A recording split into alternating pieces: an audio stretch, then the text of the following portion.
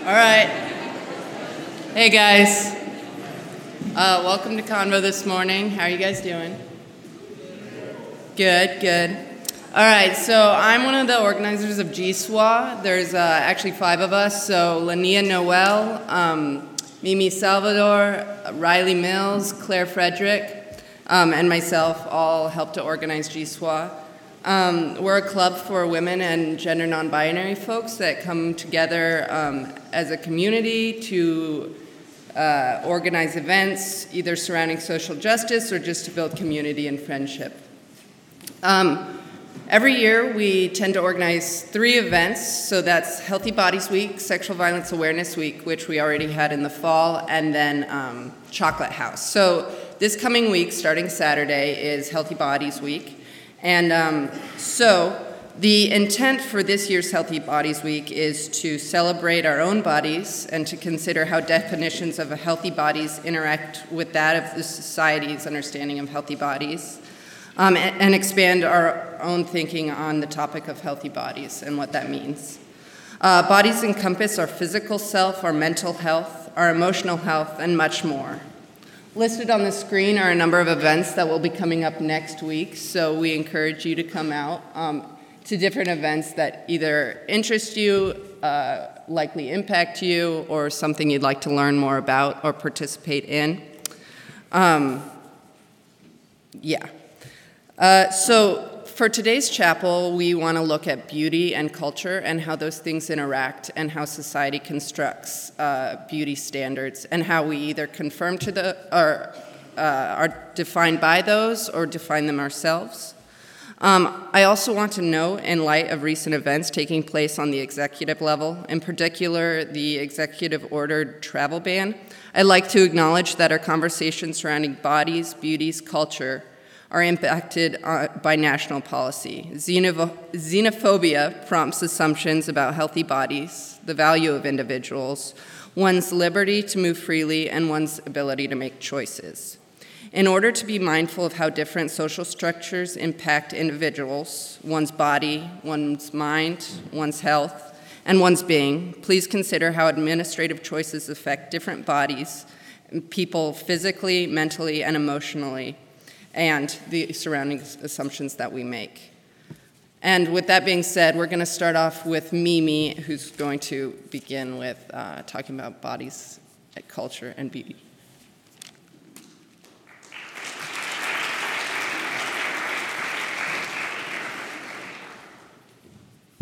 Manaya, Nyukakashuti, Mimi Salvador Lucero Cani. Greetings. My name is Mimi Salvador and I come from the Quichua Nation, and today I'll share how does your cultural context frame beauty.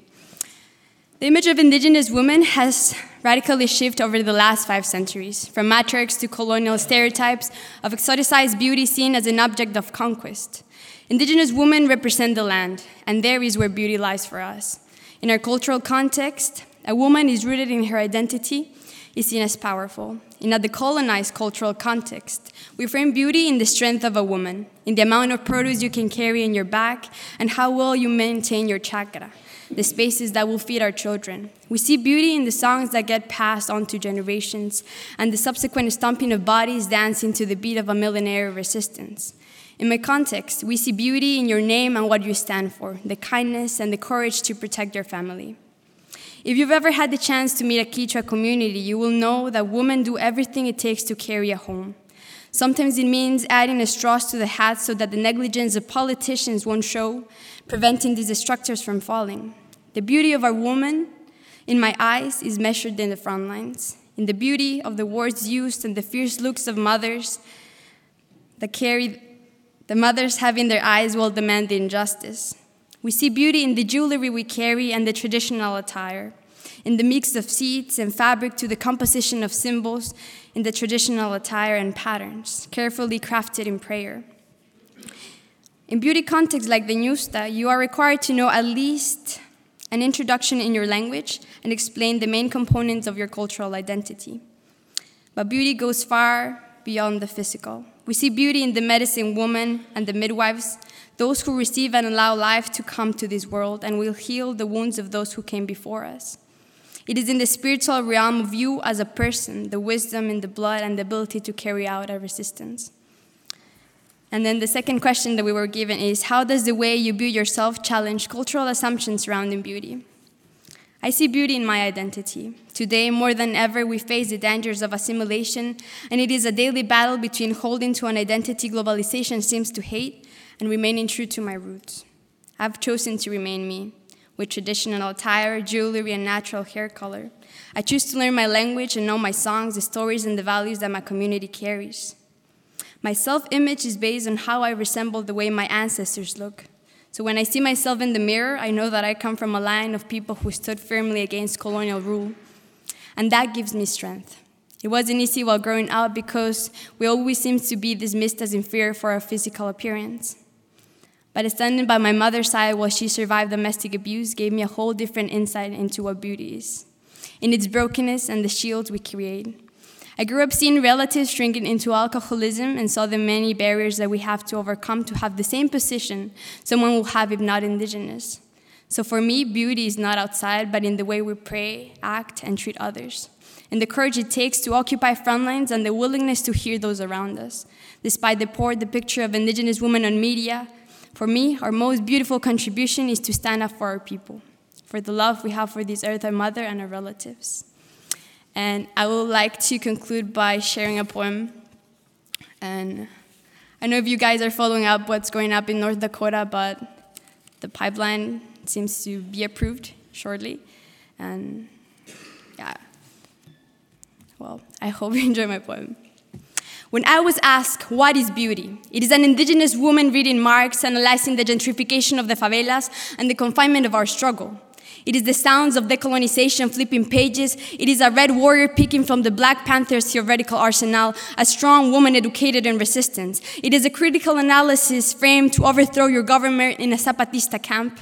It lies within the political prisoners that the system tries to get rid of, the voices behind bars and the low income of the campesino. I hope you understand that beauty for me is in my grandmother's hand, filled with the remain of some blisters and displacement. It lies within the many generations who witness murder on a daily basis, because in order to know what beauty is, you'll have to know what it's not. If read, you forcefully became homeless in your own land and has carried 524 years of colonialism on your shoulders. The vision, the medicines, the prophecies carry the fire that never stopped burning despite the colonial, the genocidal acts, the terrorist attacks, and the pipeline that is being built in your backyard. Weight that tried to tie us down, dropping rocks to become mountains. We are the earth, the land, and that is beauty. So if you ask me, beauty is the people who understand thirst and yet defend the water for those who build the scarcity. So what does beauty encapsulate? I must state that as much as I would like to remain peaceful, there is beauty in the flames of a system that must fall. And sometimes it's hard to go home when home is made of broken bones and you see alcoholism swallowing your people alive, another black guy telling a woman's history, another child given to the foster care, and the struggle to pray in your own language remains. Working mothers that won't let their hats fall down from neglect, and the piercing cry of a Kricha grandmother by the riverbank. Beauty is how she lives by the seasons, and like mangroves endure the hurricanes, shielding winds in all that shouts to exterminate. Beauty is maneuvering hard to stay safe in our own communities, recognizing that patriarchy extends to our men, and sometimes value doesn't extend to your immediate circles. Keeping accountable, remind them that this is a woman's nation. In the quest of rediscovering our history, beauty is to occupy the front line while having suicidal tendencies. Beauty is to occupy the front lines while being a single mother. Beauty is to occupy the front line while living below the poverty levels. Beauty is to occupy the front line while mourning a lover. Beauty is voice of the woman who holds the megaphone in the street, beauty on her hands, an unbreakable spirit that has pledged alliance to her people, even when they try to steal the land away from her, but realize she is the land herself. That the beauty she carries lies within the scars of inhumane experiences and harm so deep sometimes you think you'll split your body in half. Beauty is owning your right to dream and not letting anyone take it away from you. Beauty is not the smell of your perfume, but the essence of your resistance, how you fight your wars, and sometimes even make social media your battleground. But when you are cold, I see you holding a sign in the middle of winter like if survival was tattooed in your forehead. I see beauty across this land, for her spirit has not died, but they live. They live inside the people you consider extinct. So if you ask me what beauty is to relearn the language while fighting the colonial regime. Languages that were burned at the stake so defiant they make your tongue hurt. So if you ask me what beauty is to recognize that there is not an inch of this earth that has not seen the blood pouring from indigenous women who rise. Braided hair or the wind, or hair to the wind. Beauty is the red skin on top of the graffiti you painted last week. Rock solid melanin, a spirit of ancestors running through these veins. Territories colonized but never conquered. For I see beauty in the color of pride. Sinchi sama e runakuna, I could feel the flames on her eyes. They say there is no power in this planet that will keep us down. Sinchi runa mikanchi. The beauty is in your heart. You are the earth gorilla. Thanks.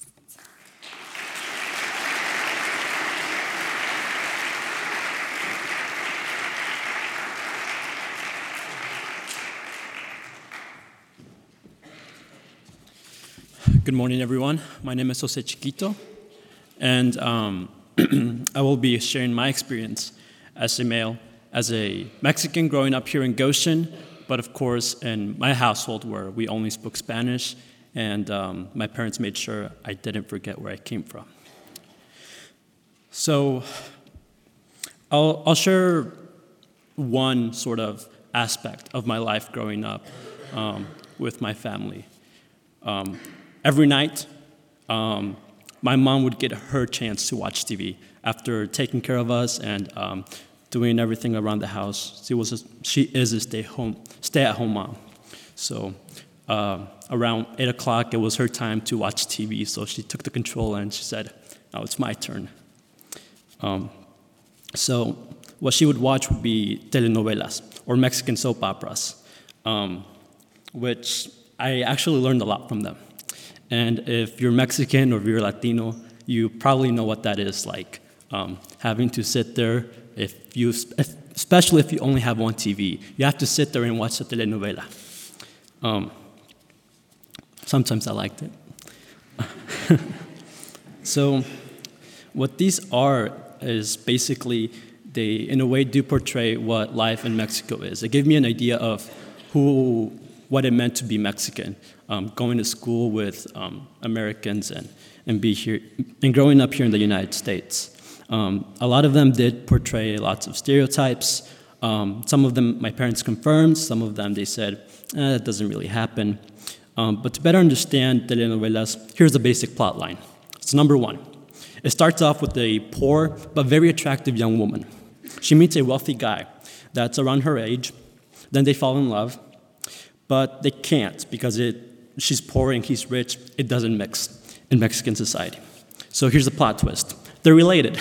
Plot twist number two. Just kidding. And in the end, it all gets resolved and they get married. So there it is. Simple, right?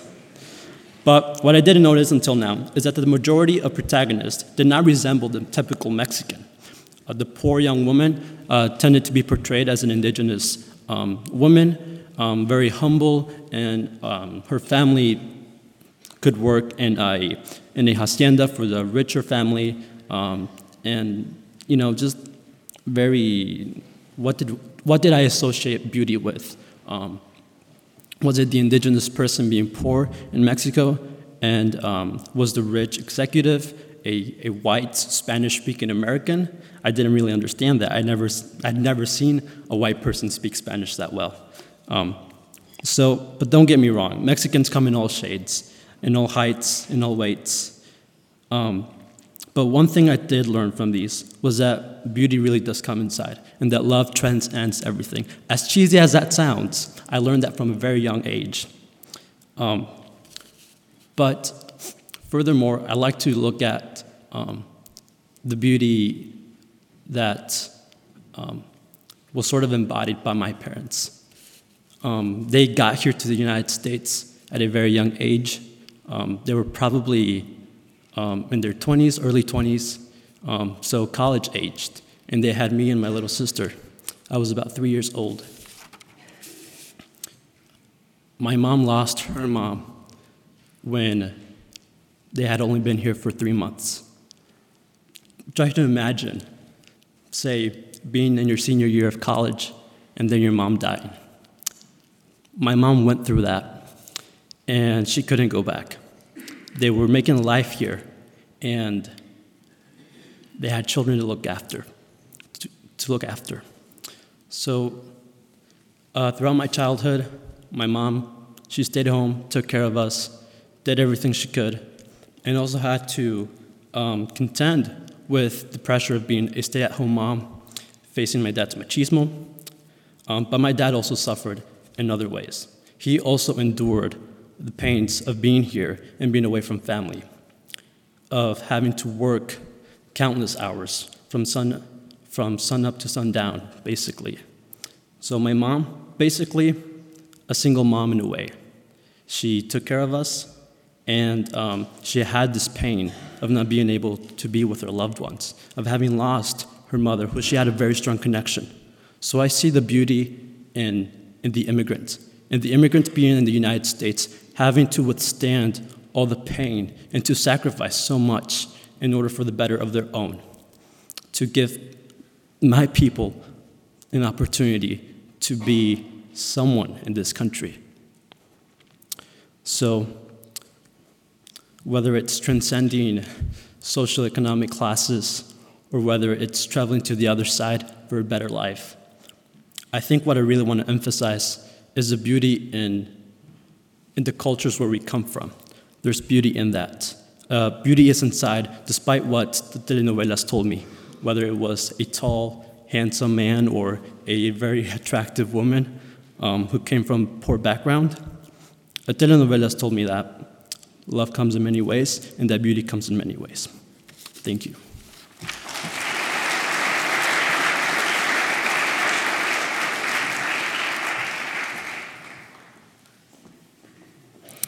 My name is Leah Bird, and I'm talking from the viewpoint of a Black American.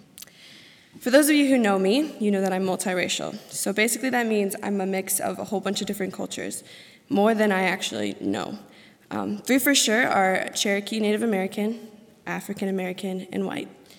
And up until August 15th, 2015, so basically my first day on Goshen College campus, I didn't know what it meant to be 2 out of those 3 because of where I grew up. I was only compared to 1 group. In Rensselaer, Indiana, the town that I lived in, of about 6,000 people, no one looked like me, except for the few adopted children and the college athletes that never really left campus. But even then, they were all guys, so there wasn't much representation for me. I didn't want to look the way I did because I stuck out a lot. I wanted to look like basically everyone else. I wanted to have lighter skin, blonder hair, bluer eyes, less curves, and more muscle. I found myself thinking that I wasn't good enough for any of the boys there, that none of them could possibly like me. The girls probably didn't want to be my friend because I stuck out in the pictures. And I also found myself surrounded by people who prodded at me like a zoo animal, asking, "Is that your real hair?" Which it is. I get it from my mom. And, "Are you sure you're really Black? Because you act white." But in that environment, who could really blame me?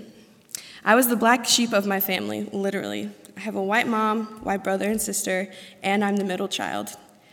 I was the black sheep of my friends, and always biting my tongue when they'd say something that offended me or made me self-conscious. I constantly critiqued myself, trying to figure out how to fit in better, only to disappoint myself as I grew older and developed into my body even more. Then I entered college, a place where there were more people who looked like me, but I still wasn't very happy with myself and my body. So being thrown into this new culture with people, they were telling me to stop using your blue goop gel and only use Cantu and Shea Moisture for your curls. Use coconut oil for everything. You can't have ashy ankles and elbows. Watch what you wear because your butt might stick out just a little too much for campus to handle. With all of this new info being thrown at me, I kind of went crazy. How was I supposed to collaborate my home life with this new one and make it work so that when I walked into class, I didn't look like a wreck after getting ready in the morning? I thought it'd be easier to try and look like a regular black girl, but I was wrong. It was just as much work because of all the responsibilities that held. The media and other outlets do a great job at making black women exotic, and not that I think that it's completely a bad thing. To have big lips, wide hips, just the right amount in the front and in the back, a non-existent waist, long loose curls, and fit to perfection with flawless skin that shines naturally. However, I do not fit into a lot of those categories. I look at my friends and see their dark skin that appears flawless, like it's as smooth as the cocoa butter they apply. And I want to be as dark as they are. But then I look in the other direction, and I hear guys say that they want to be with girls who look nothing like me because I'm just pretty for a black girl, but not good enough for wifey material, just their fantasies. If I had a dime for every time I've heard that, or, oh, you're mixed, that makes much more sense. You're way too pretty to just be black. So basically, my whole life, I've been going back and forth between wanting to look more white and wanting to look more black, and never truly appreciating the fact that I am a mixture of so much beauty. In the mix of my cultures, I've learned the most important thing about beauty. As Jose said, it's pretty cheesy, but it's true. It really isn't about what my body looks like, but what my heart looks like. My roommate Amy says I'm strong, sometimes too strong. I know that I'm fierce and I don't play around. I'm independent, a good friend, a caring daughter, and a passionate advocate for all things. I'm a dancer and a treasured jewel. Recently, I've been reflecting on these things. I've been learning to love myself better, and it's because I've realized that I will never be one more than the other. I am Aaliyah, a collection of secrets, a vessel of light. I have tiger stripes in places I keep hidden, and I am, as my good friend Ah Chang says, thicket. And I'm learning to be okay with that. Once you find the truth of your heart, your body reflects all of it. I eat good food, I laugh, I cherish my life, and my body is just a reflection of all the things I've gone through. Looking back, it's kind of funny how far I've come in loving myself. I think the most important lesson through it all is that I'm not done loving who I am. I know I'm a work of art, always under construction, as my friend Etienne says. I don't think anyone truly looks in the mirror and says, I love every single part of me, at least not yet, not at our age, because we're still growing and still becoming who we're meant to be. I'm understanding who I am, and I will continue to learn new ways to love the woman I'm becoming, flaws and all. I want to be healthy, and I know that at the end of the day, the only thing I need to make sure of is that this temple I occupy is used in taking the way in which God points me. Doing that changes where I look to find approval as well. It isn't about what my white friends or my black friends think. It isn't about what my mom says when she FaceTimes me and says, Aaliyah, you're withering away. It's about what my God says when he sees me. And there is where I find love, enough for myself. And I hope that everyone, not just those who look like me, but everyone can one day come to realize this as well. Thank you.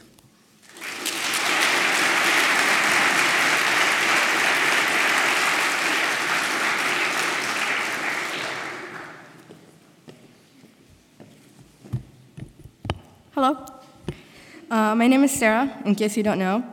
I want to talk about beauty in Islam from a covered Muslim women perspective. So beauty is a really big concept. What you consider pretty is maybe meh to me. What I think is beautiful, you may think it's average.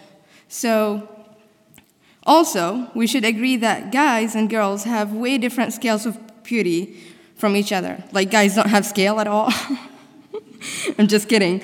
But if a guy tells me that my dress is beautiful, I would be like, oh yeah, whatever. But if a girl tells me that my dress is beautiful, I'd be like, yeah, that my dress is beautiful.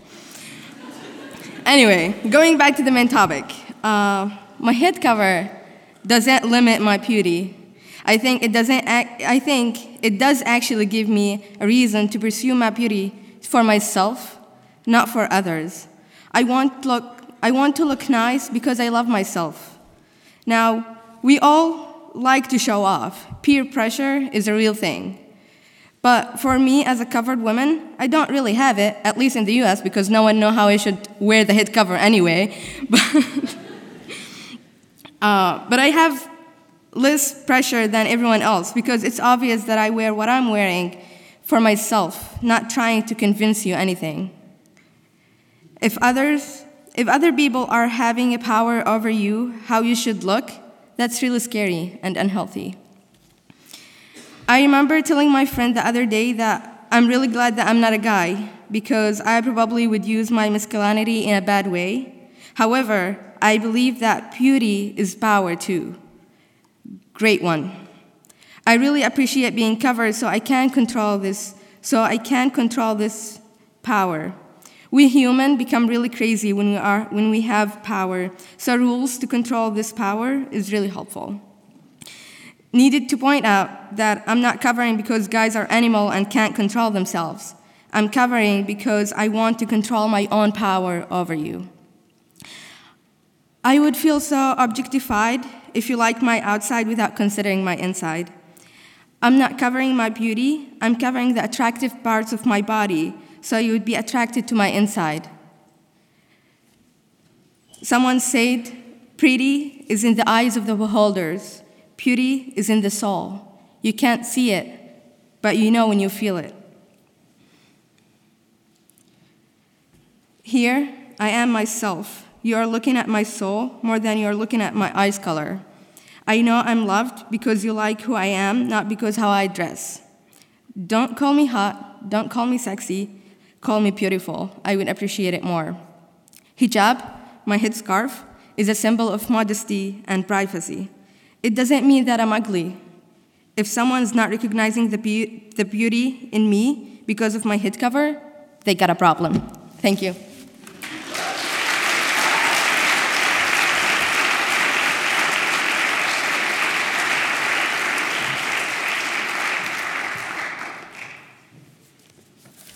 So I come to the subject of beauty from a white feminist perspective within the academic US. My understanding of beauty, so the cultural construct of beauty and gender go hand in hand for me.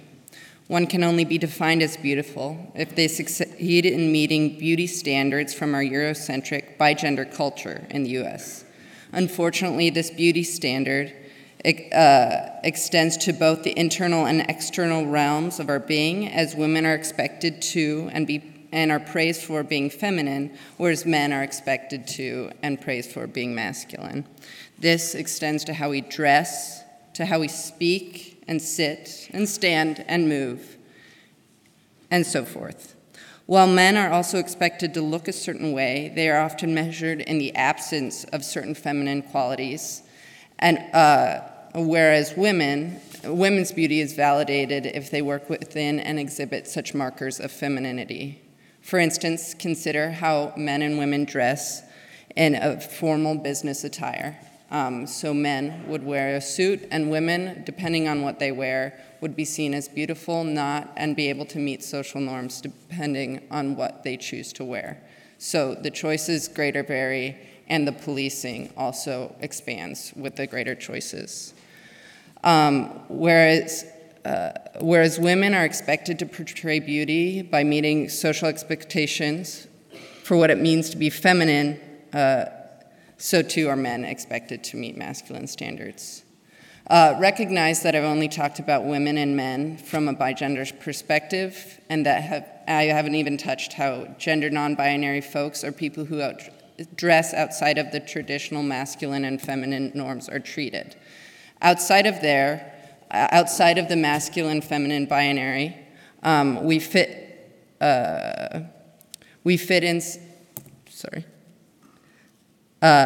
Folks who dress more androgynously or present themselves outside of this binary, both in terms of internal and external factors, are forced to rely on other social markers to seek praise and approval. So looking at socioeconomic status, race, lookism, how we present ourselves, and so forth. This golden parachute shrinks if we aren't able to meet certain gendered expectations or cultural assumptions surrounding these different factors. Looking at Patricia Hill Collins and other critical race theorists, I think a lot about how gender interacts with race and social class, and how white individuals are praised, whereas other people of color are not praised for meeting certain standards. So because gender standards are set within a Eurocentric perspective, we have other assumptions about, for instance, black women, as Patricia Hill Collins talks about the image of an angry black woman, or poor black men failing to meet masculine standards, and therefore are punished through incarceration and other means. So what it means to be a feminine man, whether that's being trendy if you're a white man wearing a pink shirt, or policed if you're a black man wearing a pink shirt and unable to meet such norms. Recognize these gender norms are presented in a Euro-American context and therefore reflective of such. So then, how we look at internal and external beauty is defined.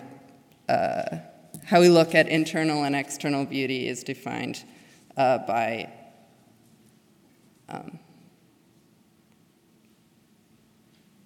certain how society is constructed. Okay, so thanks for being present and listening to our stories about gender. Next week, we have all these events. We'd love you to come out.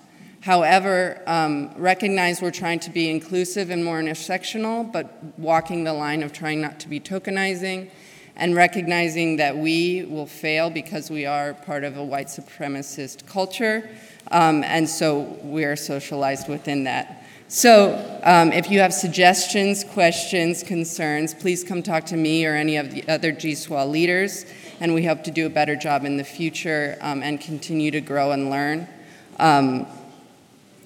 Thanks a lot for coming today, and if you have further questions, talk to me. Thanks.